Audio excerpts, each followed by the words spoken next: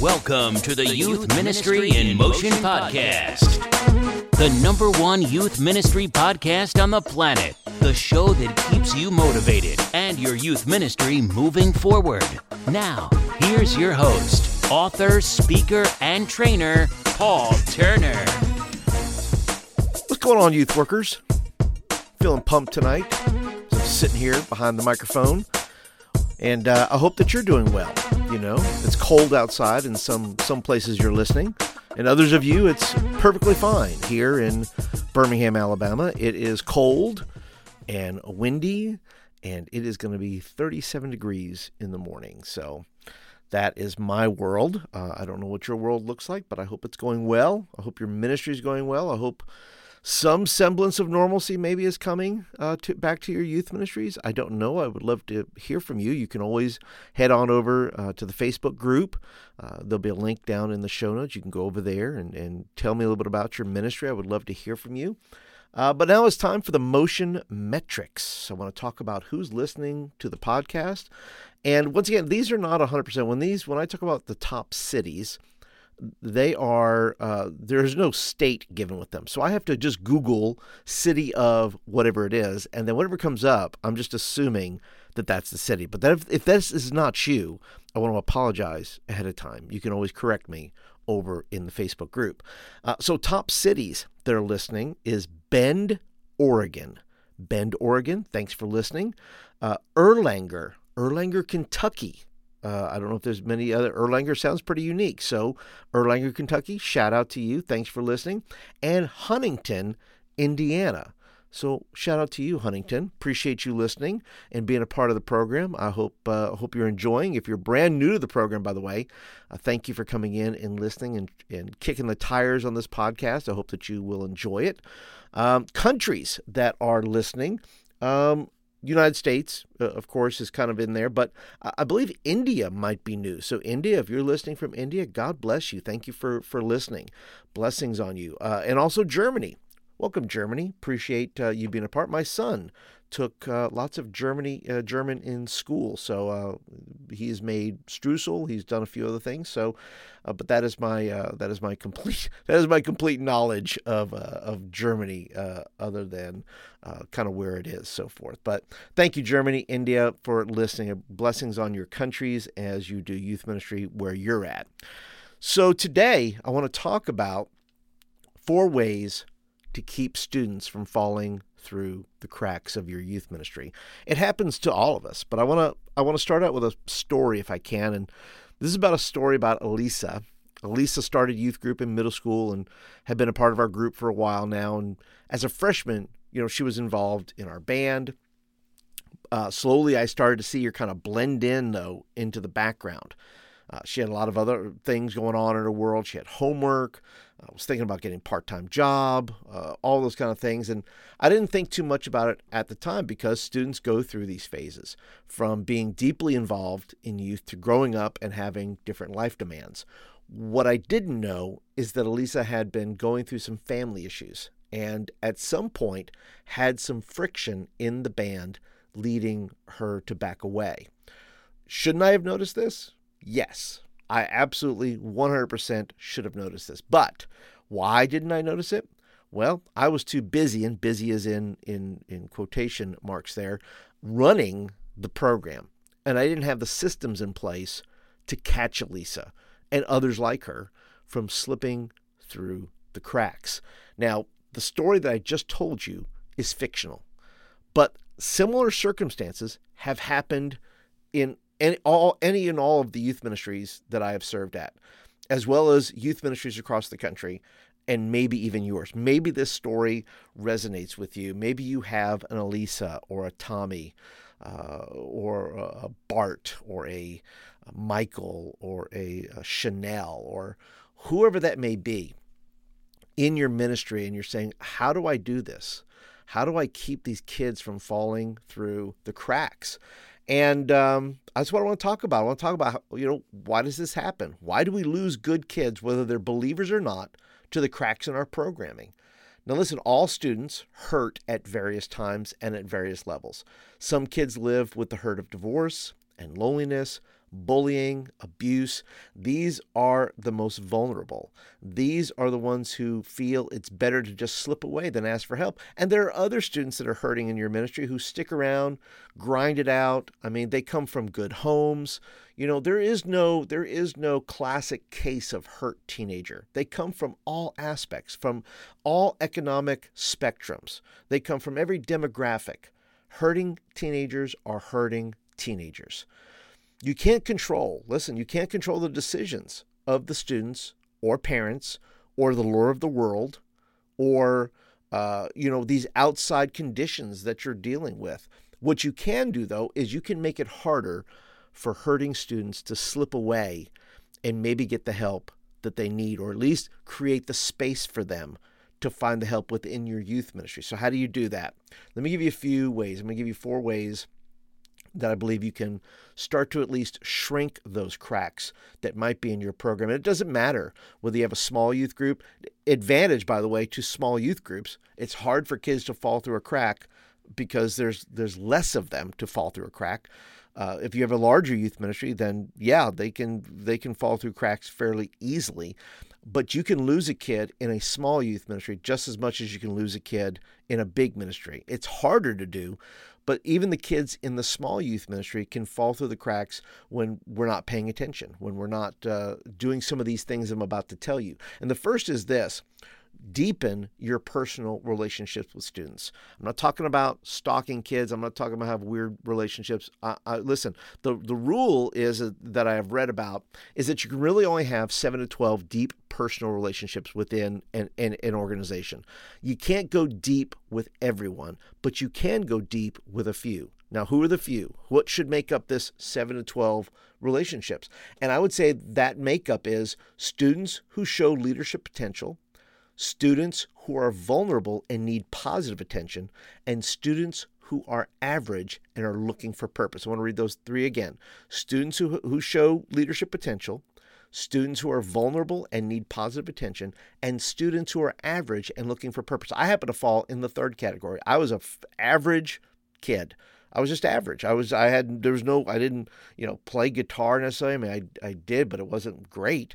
I was just an average kid trying things and looking for my way, and you can lose an average kid because they're not on either side of the spectrum. They're right there in the middle. So your goal should be to help each of these kinds of 7 to 12 students that you're going to, be in relationship with, help them find a small group where they can get help, where they can shine, where they can heal, where they can explore, where they can find what it is wherever they're at in the mix of those things. And as you deepen relationships with them, and that's, that goes across the board, any way you can do that. Maybe you're talking to a kid about their favorite anime, or you're deepening a relationship with them through a common band, or whatever that may be. Deepen those relationships. Be a part of their world and their culture to the point where you can at least understand. You may not like everything that they like, but at least you can understand why they like what they like, right? The second thing you can do is this: focus on community, not numbers. Growth in a youth ministry can be an issue. It can be an issue to losing kids. When your youth ministry starts to grow, the kids that helped you make it grow sometimes start to bleed into the background. Kids get lost in the traffic of new students, new programs. I'm not saying you shouldn't grow, but in your plan to grow, you must develop systems where vulnerable kids don't get lost in the crowd. That's critical. Now, small groups are certainly a good method of helping kids connect. They certainly shrink the crack, right, that a student can fall into, but the crack is still there. Building strong community within the small group will make that crack even smaller. Bible study groups are not the only kinds of small groups a kid can be a part of. In fact, there are several small groups that you can identify within your own youth ministry that they can be a part of within your youth ministry. They can be part of a small group of leaders and students who go out to eat after youth group. They can be part of a small discussion group, but within the context of your meeting. Say, hey guys, we're going to break up into groups of 5, and here's your question on the screen. Talk about it for 5 minutes. That's a small group. teams that help serve in your youth ministry. They're not necessarily leadership teams, but they're teams that, whether that's putting the chairs out, whether that's a team that does tech, whether that's a team that puts out the communion for you, whatever that may be, they can serve. So they can be in a small group Bible study where that's the focus of that, but there are multiple small groups within your youth ministry that a kid can travel between and meet new people and connect. And you can create those small groups where a kid can, move through these various circles, through there. So find ways to include students into smaller groups so they can build relationships and allow the Lord to bind their hearts to those around them with the bond of love. Focus on the numbers and the cracks will only widen. Focus on community and the numbers will take care of themselves. The third way is to help these kids not fall through cracks is developing an empathetic team. Scripture says in Matthew 9:36, says, when he saw the crowds, he had compassion for them because they were harassed and helpless like sheep without a shepherd. That's empathy. He's empathizing. Jesus is saying, look, I see them and I see what they're like. I see that they're a lost people. And your desire, to not see kids fall through the cracks can't be your desire alone. You cannot be the only person that bears that burden. You have to teach empathy and discernment and all of those things to your leaders so that they can emulate that within your community. Community and empathy must be a shared value on your team and be reflected in the leadership and programming you choose. So what are the best skills for leaders when working with hurting kids or average kids or leadership kids or any kids? It's just one really you have to focus on, and that is listening. Paying attention. In other words, not listening so that you want to inject something. You're not listening to speak. You're listening to understand. I like what Ernest Hemingway says. He says, when people talk, listen completely. Most people never listen. And that's the part there, listening completely, absorbing what people are telling you and not being quick to say, I already have an answer, I already have a scripture, I already have a plan for you, I already have a thing. You got to listen. You got to be able to listen to people. All students, but especially hurting students, need to know that they're being heard. They need to know that when they speak, someone cares enough to listen about the pet that needs prayer, the parents who are stressing them out about college in 7th grade, the anime they love the most, the fact that they feel ugly. All of these things are things that we need to hear. We don't need to be so quick with the answer as much as we need to be quick listening, right? Slow to speak. Slow to speak, slow to anger, right? Quick to listen, right? That's where we need to go. Listening requires patience, but patience and listening are signs of love that pays off when a kid says, hey, thanks for listening. Thanks for giving me your time. Thanks for just being here. That's the payoff, but that requires patience and listening.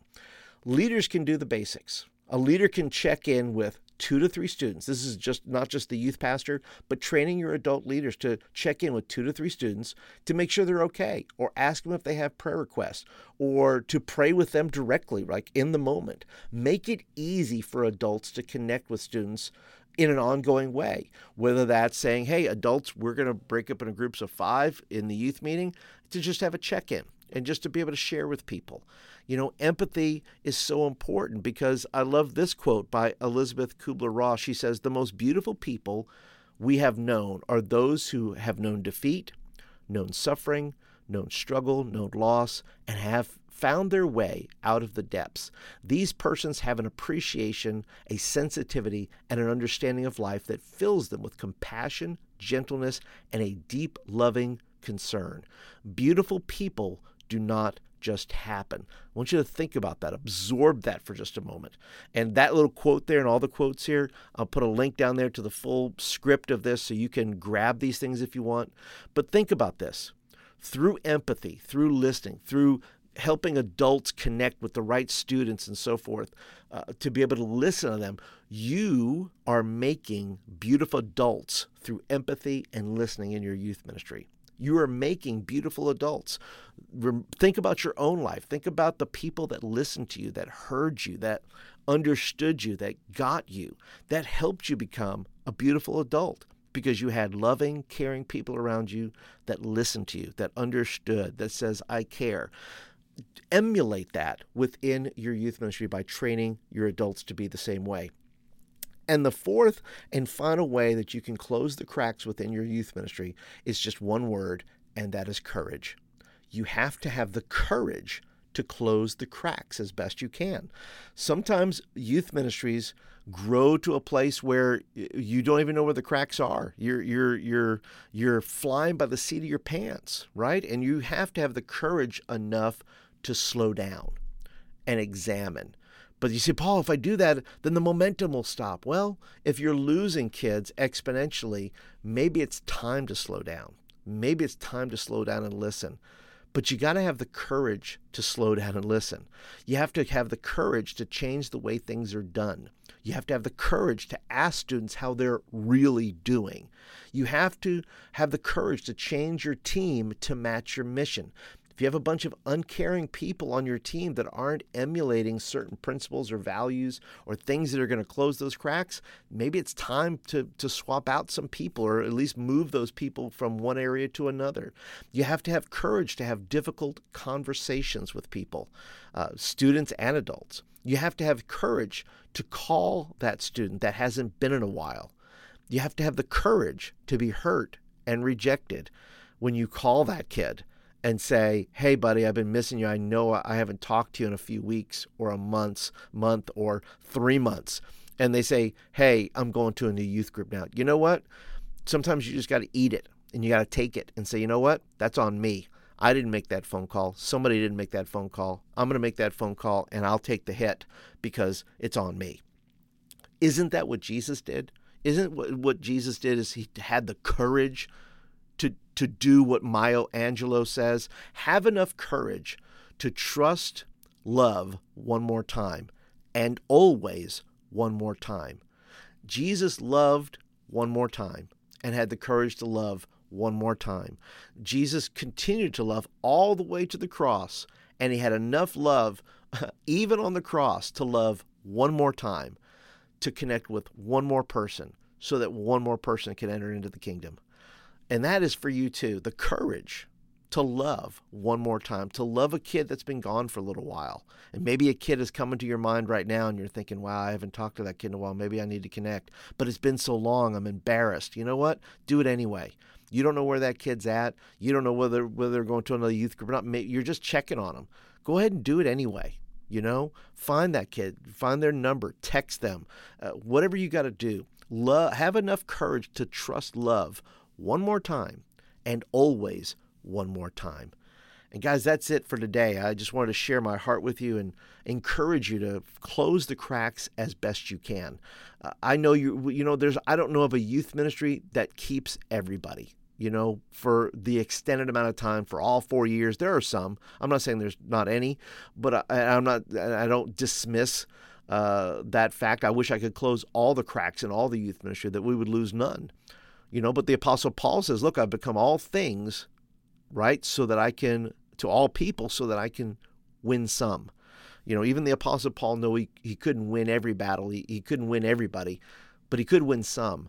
And about closing the cracks is winning those you can and not stressing out about maybe the ones that have. So, and if the Lord's in it, maybe the Lord just brings them back, and you have to just trust the Lord in those cases where a kid did slip through the cracks, and maybe they come back, and maybe you're able to reconnect with them through that text or that phone call. And I want to encourage you, listen, you're doing a good job. Maybe somebody's not told you that lately. You're doing a good job. Keep doing it. Get better. Learn more. Keep listening to the podcast. Maybe I'll say something that'll strike a chord, and you'll be like, wow, I needed to hear that. And maybe some of you needed to hear this today, and I hope you take it in the spirit in which I have shared it. I want all these cracks to close. I want every kid to make it. I want a kid that comes into your youth group come in at sixth grade and not leave until he's in 12th grade. But it must be intentional. Every youth pastor must be intentional with closing the cracks in their youth ministry to the best of their ability. And that's it for today, guys. I thank you guys so much for listening. Once again, I want to encourage you, go on over to the Facebook group. It's brand new. We have lots of discussion over there. We're chatting it up about the program, and I'd love to hear your voice, especially if you're from some of these places that I mentioned, like Bend, Oregon, or Erlanger, Kentucky, or Huntington, Indiana. Come on over. If you're in India and Germany, join the Facebook group. We would love to have international conversations about what youth ministry looks like in your part of the world. But for today, guys, I'll close it out and just let you know, once again, you're doing a good job, and you're just going to get better at it. Keep trying, keep praying, keep trusting the Lord, and keep closing those cracks. That's it for today, guys. I'll catch you guys in the next episode. You've been listening to the Youth Ministry in Motion podcast with Paul Turner. Visit thediscipleproject.net to sign up for the Youth Ministry Roundup newsletter and get powerful and practical youth ministry tools in your inbox every month.